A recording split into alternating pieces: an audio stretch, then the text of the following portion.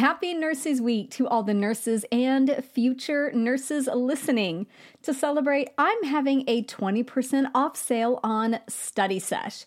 This is my private podcast that features over 140 episodes to help you study on the go. Formats include pod quizzes, power hour deep dives, drills, and case studies. If you're tired of sitting at your desk or staring at a screen, but still want to review for nursing school, it's time to check out Study Sesh. Go to straightanursingstudent.com and click on courses in that top menu bar. That's straightanursingstudent.com and click on courses in the menu bar. See you there.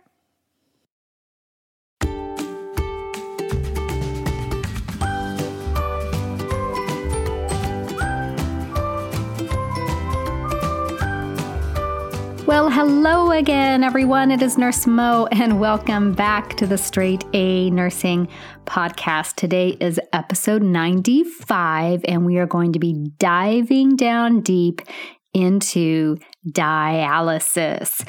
But before we hop into that, as usual, we're going to do a quick listener shout out. And this one goes out to Jaren's mom, who says, I wish I would have found this podcast my first semester. Amazing. I listen over and over. Thank you so much, Jaren's mom, for sending me that quick note. I very much appreciate it, and it definitely brightened my day. If you guys haven't subscribed, haven't left a review yet, and you're loving the podcast, I invite you to do that. I try to pick one every week just so that I can say hello back to all the kind and generous people who have left me such warm and wonderful messages. So thanks again, Jaren's mom, and I hope school is going fantastic for you. Okay, so let's just hop right in. As I said a bit ago, we are talking today about dialysis. And when you're brand new, or maybe you're a student or you're a new nurse, or you haven't had a lot of experience with dialysis patients, you probably automatically think about those chronic renal failure patients who go to that dialysis center. They're, usually it's 3 days a week.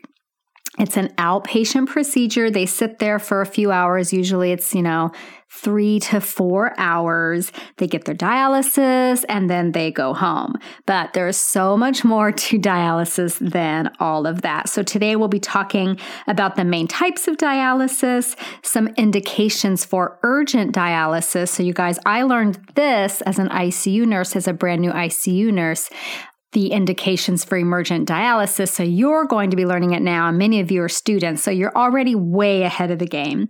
And we'll also be learning about the nursing care of these patients that can often be very complex. And you can probably hear Oliver meowing in the background because he's had a very big nap this morning and he's ready for some attention. So we're just going to try to ignore him for a moment. Okay, so let's just do a quick overview of dialysis. So what it is the process of dialyzing a patient basically is done to remove waste and excess fluid. And that's done when the kidneys are not able to do their job adequately. So you're going to see two main types of dialysis. That is hemodialysis and peritoneal dialysis. So let's talk first about hemodialysis, and you'll often see this abbreviated as HD for hemodialysis. And this is what you think of most likely when you're thinking about that patient who's going to the dialysis clinic most likely 3 days a week for their regular dialysis schedule. For hemodialysis, blood is removed from the patient and then it's pumped through what's called a dialyzer, which is this big machine that contains specialized filter, and that filter utilizes osmosis, filtration, and diffusion. Those three processes to essentially clean the blood, removing waste products, which are namely urea and uric acid. It's also going to balance out electrolytes and remove excess fluid. So in the acute care setting, you'll definitely know if you're taking care of a dialysis patient who has chronic renal failure and already has been getting dialyzed. Either they're coming to the hospital because of a complication of their renal failure, or it's going to be pretty obvious that they receive dialysis because they're going to have some kind of a hemodialysis access site. Most often, this will be an arteriovenous fistula or an arteriovenous graft. And what these usually look like, sometimes they're a lot more obvious than other times. In some patients, those fistulas and grafts can get really big and very prominent, kind of bulgy, and you'll definitely be able to see them. But they're still noticeable even when they're, not very large. As long as they're working, you'll be able to feel them and hear them. So we'll get to that in a moment when we're talking about assessment.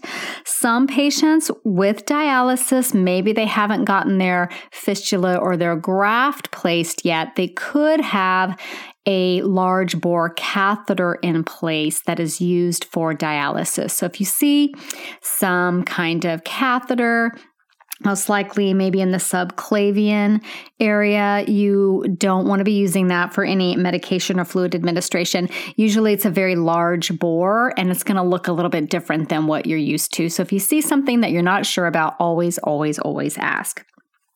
So when you guys get report on your chronic hemodialysis patient, one of the things you want to try to do is find out what their regular schedule is. Typically, that patient will be a Monday, Wednesday, Friday patient or a Tuesday, Thursday, Saturday patient. I guess nobody gets dialysis on Sundays. I don't know. But Monday, Wednesday, Friday, or Tuesday, Thursday, Saturday. Some patients go twice a week, but most go 3 times a week. So the other thing you want to find out is when did they last go to dialysis and find out if they've missed any appointments. One thing that I see a lot is that when patients don't feel well, maybe they're coming down with a flu or pneumonia or something. They don't feel well and they just don't feel up to going to dialysis. So you definitely want to see when their last dialysis was, because they may have missed a session. They may have missed 2 sessions. So always find out if they've missed any of their appointments. And then definitely alert the attending physician that this patient is a dialysis patient so that they can get a renal consult or a nephrologist on board to manage their dialysis while they're in the hospital. It will be the nephrologist who writes the orders for dialysis while the patient is there. And in my facility, in the critical care environment, a dialysis nurse comes to the unit, comes to the ICU, and does the dialysis there at the bedside. Less sick, less critical patients, and some facilities may go to a special room or area of the hospital where all the dialysis is done. So it could be a couple of different ways. So that's essentially how dialysis works in the hospital. Now, some patients are going to be so sick, and you'll see this in the critical care environment, that they may need dialysis done every day. And if not done every day, at least evaluated by the nephrologist every day to see if they need it done on that particular day. So the nephrologist will look at things like their labs, their fluid balance, and their current clinical situation to decide if that patient will need dialysis on any given day. Let's take a quick moment here, guys, and I just want to announce that Crucial Concepts Bootcamp is open again for enrollment for a couple of weeks here until about April 15th.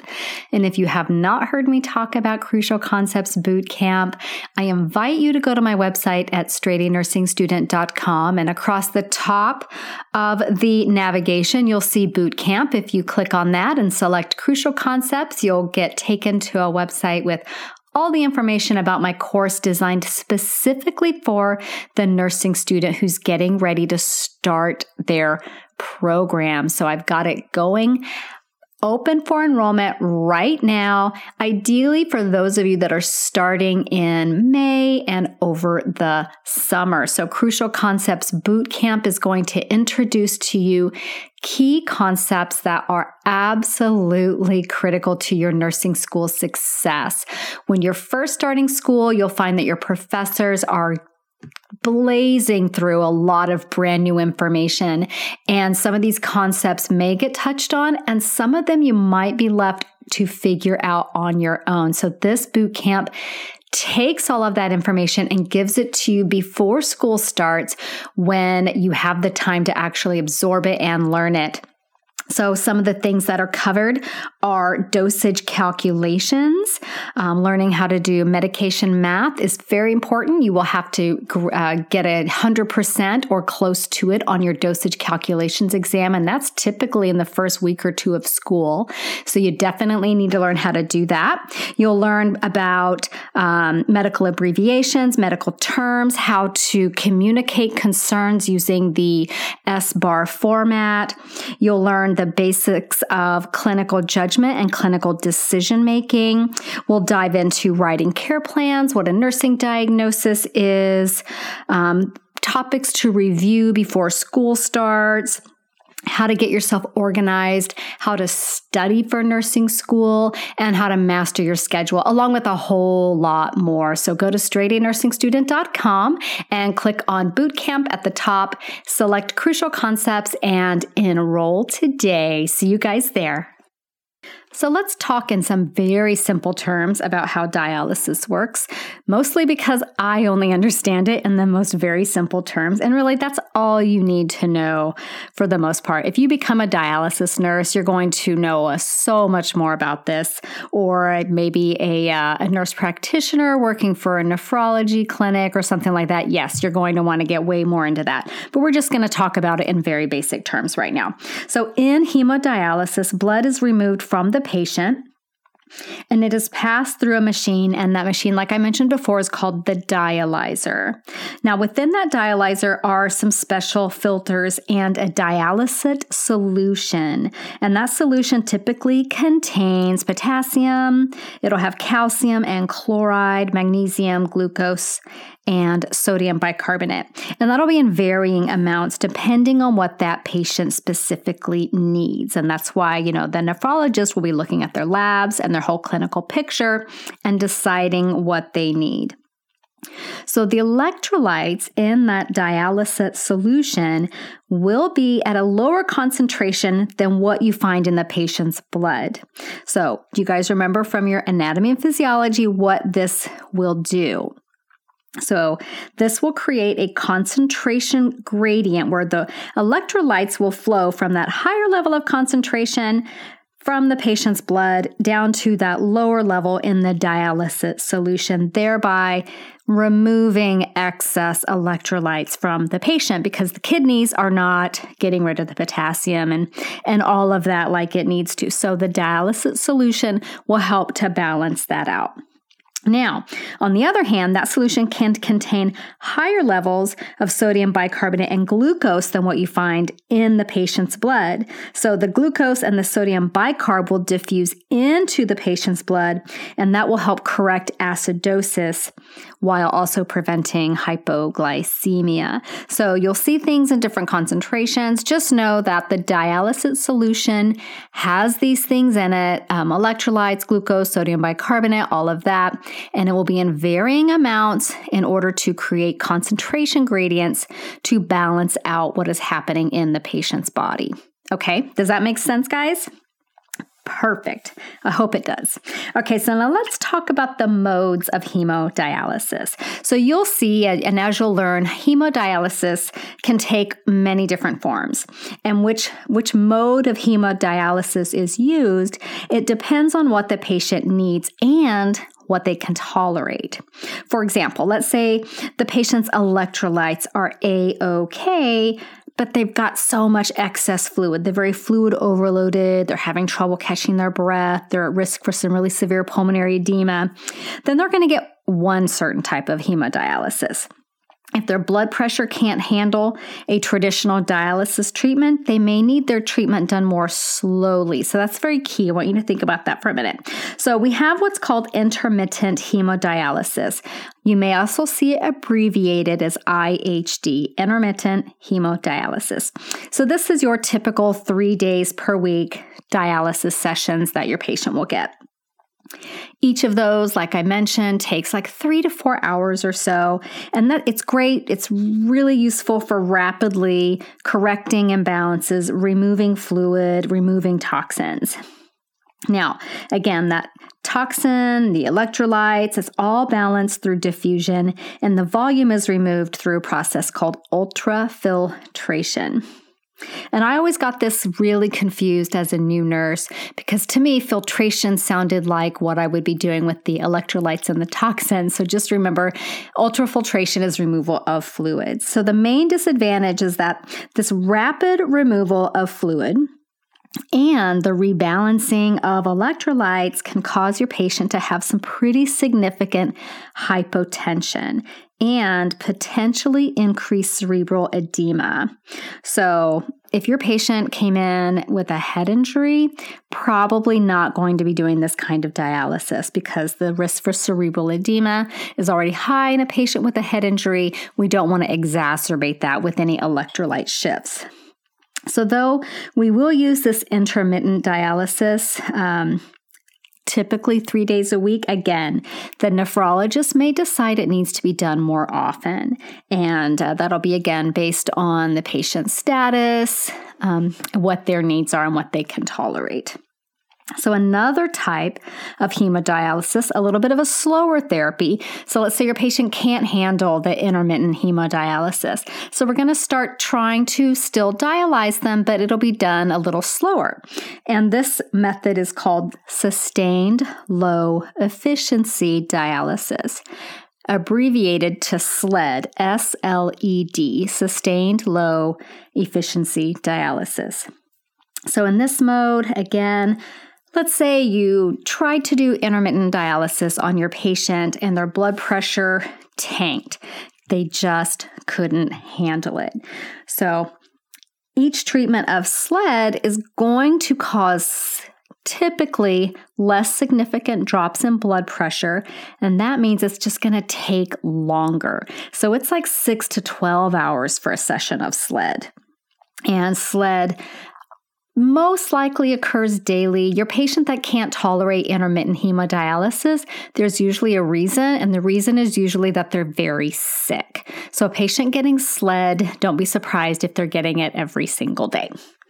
And then for the sickest patients, we have continuous renal replacement therapy, also known as CRRT. So let's say you've got a patient with severe sepsis, and maybe they're not a chronic renal failure, but they're acute renal failure because they're so septic and they're so sick.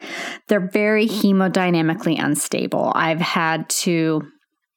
We've had patients that we've tried to start intermittent or even SLED on, and their blood pressure cannot take it. So what we then do is we transition this patient to CRRT, and this is a very slow rate of dialysis that is done continuously, around the clock, 24 hours a day. It's continuous dialysis.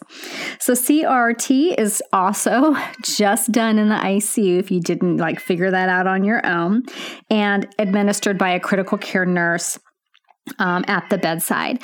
Typically, this will not be the dialysis nurse from the dialysis company, though they will come. Can you guys hear Oliver? I'm so sorry. Hi, Oliver. You need to shushies, please.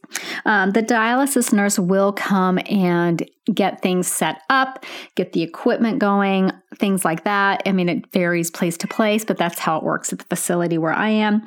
And then the bedside nurse takes over and manages running the dialyzer. And sometimes that nurse can also manage the patient. Sometimes the patient is so sick that one nurse will take care of the patient and one nurse will take care of the dialysis. Okay, so those are the 3 different main modes of hemodialysis. And then a few complications that you want to definitely be watching out for. Obviously, if you're thinking hypotension, because we've been talking about it, you get a gold star. Very good. I would say hypotension is going to be the main issue here. And something I want to say about hypotension that I think is important is that it's relative. Okay, you guys, so I had a patient once whose pre-dialysis blood pressure was like 220. So that patient was just so fluid overloaded. They were so hypertensive. So the treatment for his hypertension was to get him dialyzed. So let's say we've got a patient whose starting blood pressure is 220, and we give him dialysis, and his blood pressure comes down to 170. Okay, a normal person might go, oh, 170 is hypertension. But for this patient, 170 was more his baseline. But let's say you put a patient on, let's say you put the same patient on dialysis and his blood pressure went to 120. Now, would you walk into the room and think, oh, 120, that's a great blood pressure. We've done an awesome job taking care of this patient. Or would you think, whoa, that's way too big of a drop because he started at 220. Okay, so I hope you think through that and realize, okay, it's relative. Tremendous drops in blood pressure can be very harmful, especially when they're quick. So you just want to be very careful and watchful for hypotension and the degree of hypotension in that particular patient. The patient may also get nauseous, have vomiting, and even have some muscle cramps. So electrolyte shifts do all kinds of wacky things to the body. So just be very watchful of your patient as they're going through dialysis. And if they're a chronic patient, you can ask them, what symptoms do you typically have? If you have any at all, what do you usually do that helps alleviate them, etc. And they'll typically know what a good routine for them is. If it's the patient's first dialysis, you want to be staying close by and watching them very carefully. Okay, so some chronic complications before we move on are things like bone loss due to altered calcium metabolism, patients having cardiovascular disease, having strokes, and even gastric ulcers. So just be aware that those can happen. We're not going to get into the hows and whys, but just kind of have it in your head to be watchful for those things. Okay, so let's move on and talk about peritoneal dialysis, which I think is so cool. Okay, so peritoneal dialysis is also going to remove toxins and excess fluid from the body by utilizing the patient's own peritoneal membrane as a semi-permeable dialyzing membrane. I mean, I just love it. It is absolutely genius. Whoever thought of this is just so darn clever. It's absolutely amazing. So in peritoneal dialysis, the patient will have a catheter placed into their abdomen. So it's going to be, again, very obvious that you're taking care of a patient who is on peritoneal dialysis. This patient will infuse a dialysis solution through this catheter into their peritoneal space. Typically, patients do this at home, and that is one of the really cool things about peritoneal dialysis, is that if your patient is able to, they can do their dialysis themselves at home. How cool is that? So through the process of diffusion, waste products, excess electrolytes in the blood are going to move across a peritoneal membrane and into that solution. And via osmosis, excess water will move across the membrane, and that will help us achieve fluid balance. So many patients will perform peritoneal dialysis. It's hard to say the word dialysis over and over again. Did you guys notice? So as I said, many patients will do their peritoneal dialysis, also called PD. Sometimes you'll see it. They'll do this at home, and they can go on with their daily activities and their life. And these patients, if they're able to do it and manage it, typically have better quality of life than the patients who have to go sit at a dialysis center for hours and hours each and every week. The solution that they place into their peritoneal cavity typically will have to dwell for 2 to 6 hours. And there's different kinds and different protocols, but we'll just say in general, 2 to 6 hours.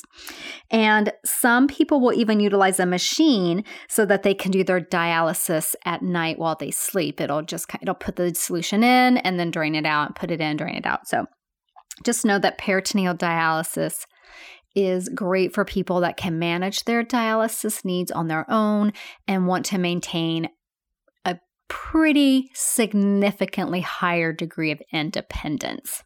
So some complications of peritoneal dialysis.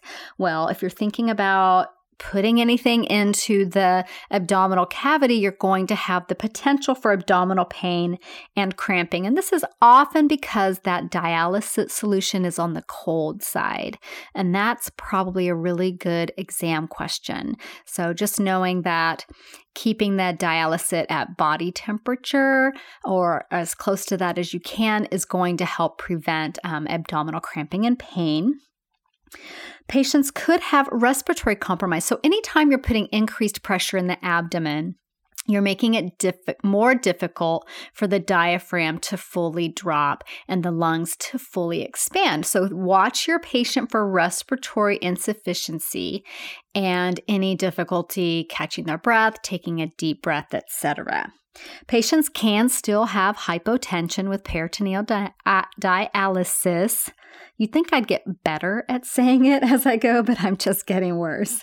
Peritonitis. Now, you guys, this is the big one. If there's going to be one exam question on peritoneal dialysis, if I was an instructor, I would pick a question about peritonitis because it is the most significant risk for your patient. So peritonitis is infection that can be very, very, very serious for your patient. So you want to make sure that the process of accessing that dialysis, a catheter in their abdomen is a sterile procedure. So like I said, the patient that's doing this at home has to be able to do it. It's not just a matter of hooking themselves up to a jug of solution and instilling it. They have to be able to do a sterile procedure. And then infection at that insertion site is another big concern, and dislodgement of the catheter from the insertion site is also another thing you would want to be watchful for. Okay, so dialysis nursing assessments, nursing interventions. Let's keep it super, super simple here, guys. All patients are going to be very different, but I would say, there are some key things that are going to be universal for the most part for these patients. You're going to be watching for things like fluid overload. Any patient in chronic renal failure is at high risk for fluid overload. So you are going to be super watchful for that. They also are going to be at high risk for hypertension secondary to that fluid overload. And I believe there's some other more chemical related issues with that. Just know hypertension, fluid overload, big problems for your patient. And the other big problem is electrolyte imbalance. So if you think about those three things, those are the key handful ones, but I'm also going to add acidosis.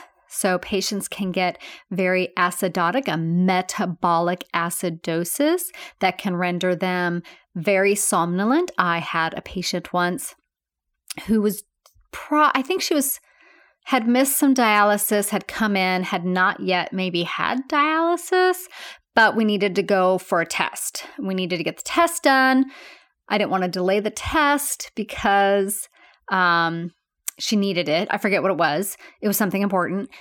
Something with her lungs or her gallbladder. I don't really remember, but I had to go down to nuclear medicine to get this done. And she also needed dialysis, and I knew dialysis would take about 3 or 4 hours. So we ran down, hustled, got the test done. By the time we were finishing up the test, I could barely get this poor woman to wake up. She had become so metabolically acidotic that she was basically obtunded. We did dialysis, and I'm not going to say she perked right up because I don't know if being completely perky was her baseline, but she did come back around more to her baseline. So that's another thing that you want to be watching for with your patients. There's also things like infection at any access site, any issues with their fistula or graft. Those can get occluded. Those can stop working. You're going to be assessing those for a bruit and a thrill with every assessment you do on this patient.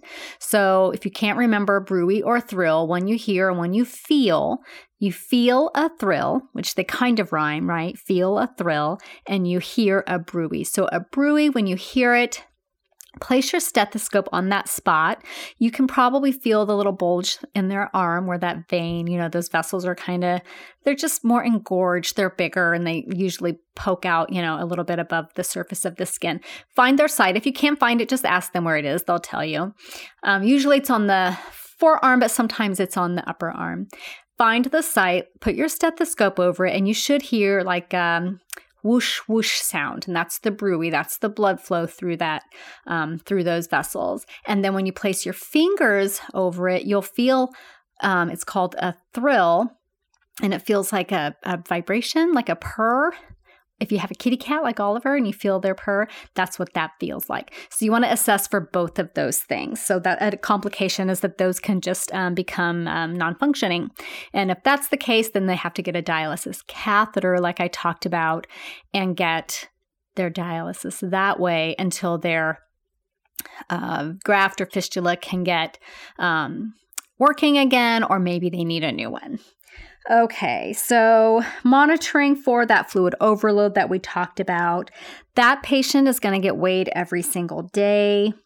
You'll be assessing for edema. You'll be listening to their lung sounds, checking them for any difficulty breathing, any low oxygen saturation levels, things like that. Patients, again, very, very hypertensive, oftentimes when they are fluid overloaded. Patients typically will get their dialysis to treat the fluid overload. If it's severe, they could be on a cardine drip and nicardipine drip, but typically it is the dialysis that helps their very, very severe hypertension. And then imbalances with electrolytes are key things. Typically, you're not going to be, say your patient with dialysis or with a chronic dialysis patient is a little bit hypokalemic. You probably aren't going to be replacing potassium or replacing magnesium, adding these things in for your patient. If it's severe, they may do it knowing that they probably have to remove it later. But for the most part, you don't add these things to your patient because it's going to build up over time and need to be dialyzed out. So potassium is typically the electrolyte that I see that's most commonly elevated in patients in chronic renal failure. So let's see. Patients with hyperkalemia who do get dialysis, let's say there's some delay in getting their dialysis.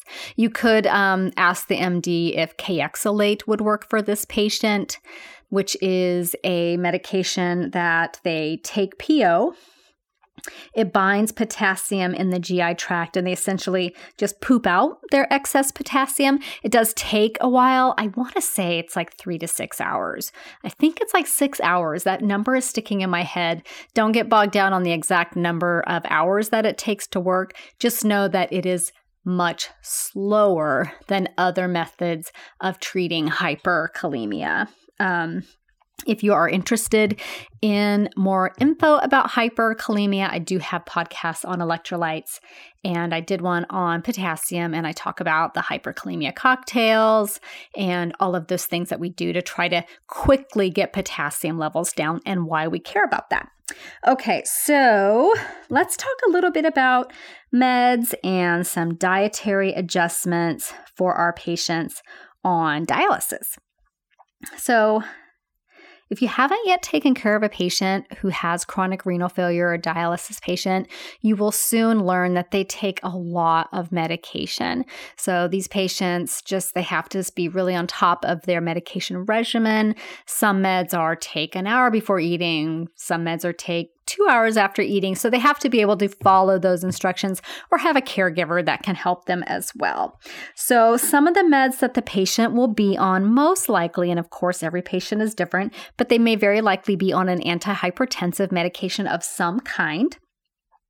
They may be on medications for anemia. So a lot of patients with chronic renal failure, again, the kidneys have that erythropoietin, which helps stimulate red blood cell production. The kidneys just don't work well, so they need help with that. So they may take erythropoietin and they may take iron supplements because anemia of chronic disease, you'll hear that phrase, is very common in patients with chronic renal failure.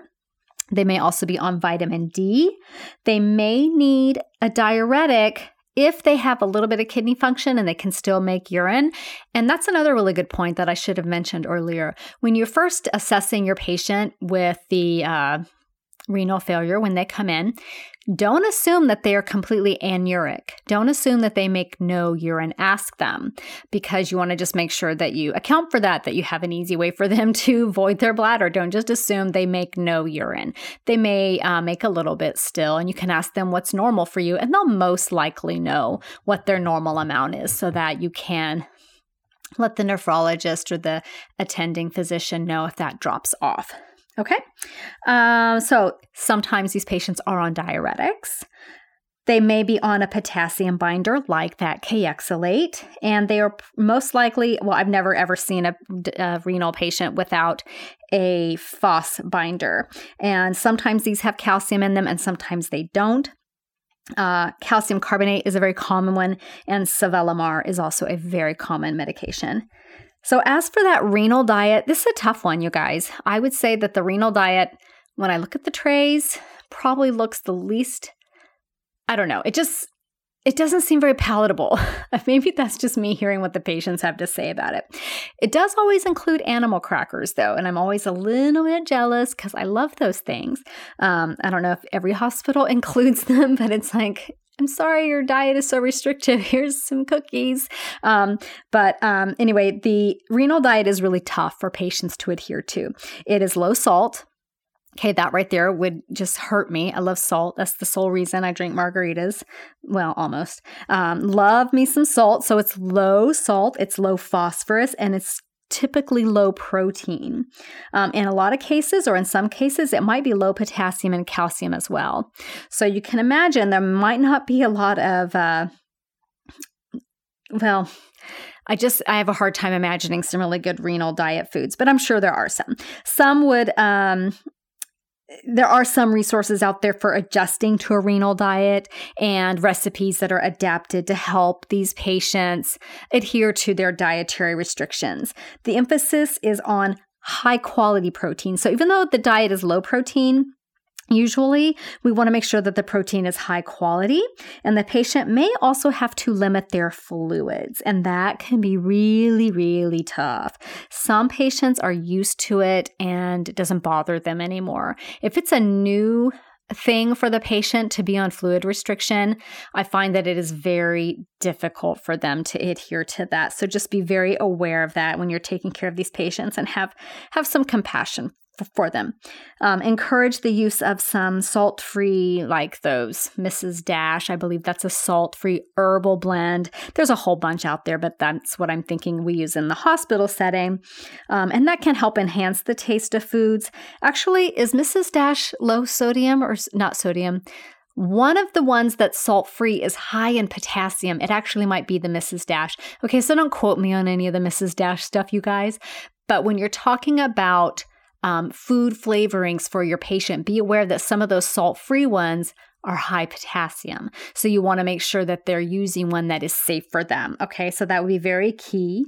And the other thing, a dietitian would probably definitely be on board with this patient, and they'll need some dietary teaching before they go home, especially if it's new, or if you've kind of got the idea that maybe they're not super on board with their plan. Okay, all right, so emergent dialysis.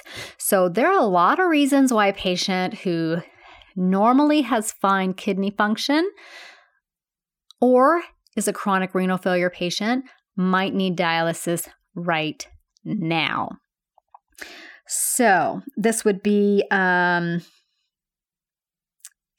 like I said, like their patient with chronic renal failure or patient with acute renal failure who's having some kind of crisis. So there is an easy little acronym for remembering the typical conditions for emergent dialysis, and it's AEIOU. Okay? Pretty easy, right? So A is for acidosis, E is for electrolytes, I is for intoxicants, O is for overloaded fluid, and U is for uremia. And don't worry, I'm going to talk you through each of these quickly. So acidosis, the A, metabolic acidosis, again, I talked about that patient I had that just got sleepier and sleepier and sleepier while we were doing her test until I couldn't wake her anymore.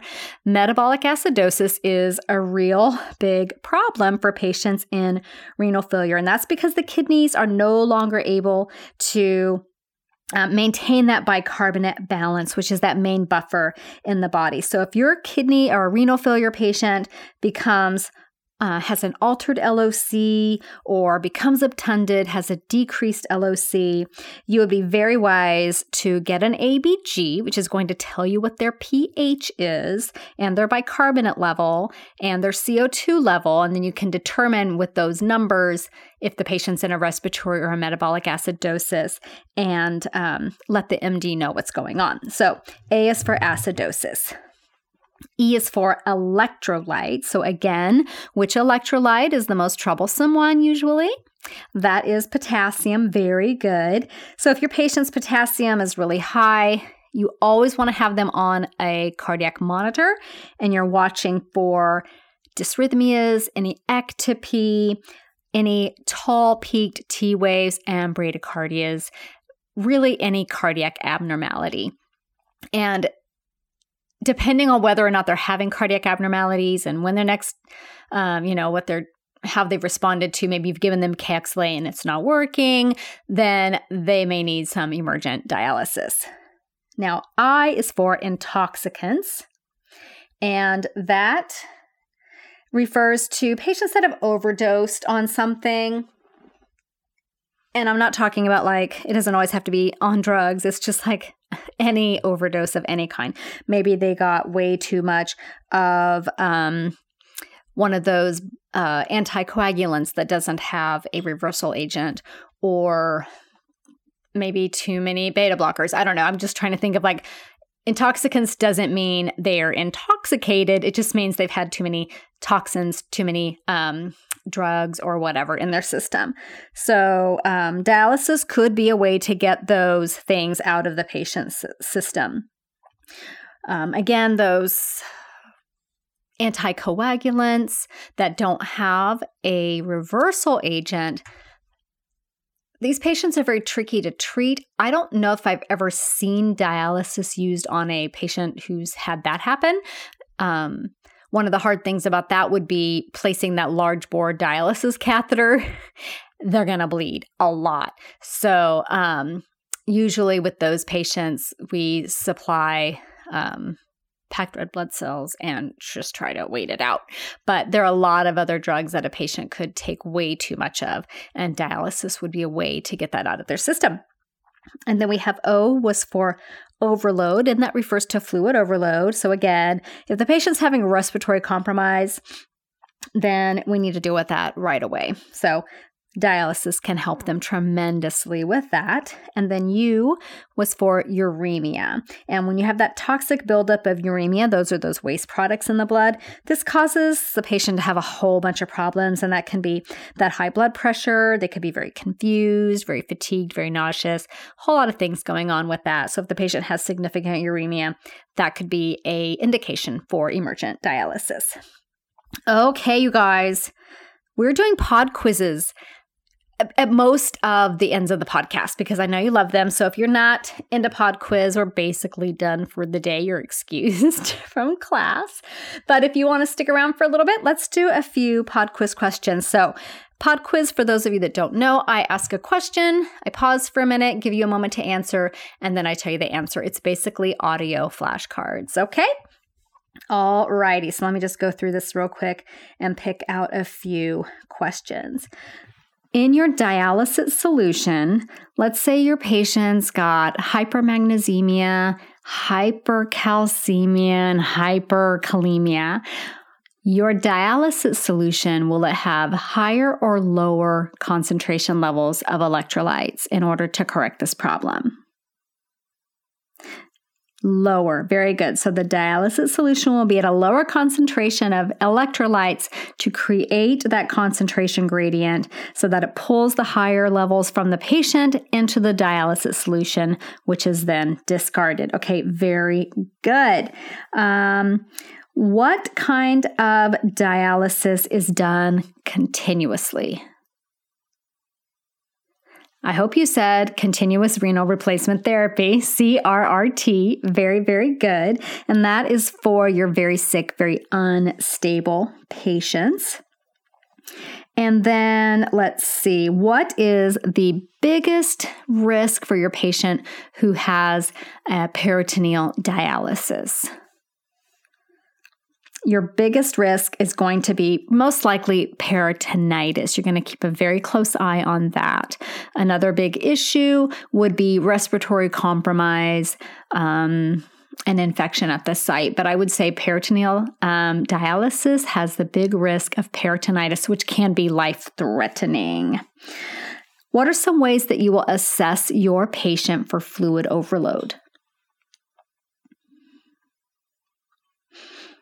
Okay, all right. I hope you said daily weights, monitoring lung sounds, assessing for edema, checking O2 saturation levels. All of those can be great ways to determine, if your patient's fluid overloaded, and then checking their oxygen saturation level kind of tells you if it's affecting their respiratory function.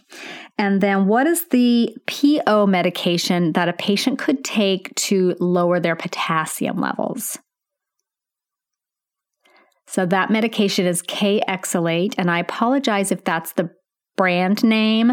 I know a lot of you guys have to learn the generic name, and I can't think of what that is off the top of my head. Everyone I've ever met, ever as a nurse, calls it K-Exolate, and that works how? K-Exolate will bind up potassium in the GI tract, and then the patient can just poop it out. It's just magic. Okay, and then let's go through the emergent dialysis acronym. What is the A for? Acidosis, very good. And the E? That's electrolytes, excellent. I's for intoxicants, very good. O, that's the overload, fluid overload. And then U is uremia. Awesome job. And then somebody, I think, was it somebody or was it just me? Somebody asked to review the 24-hour clock.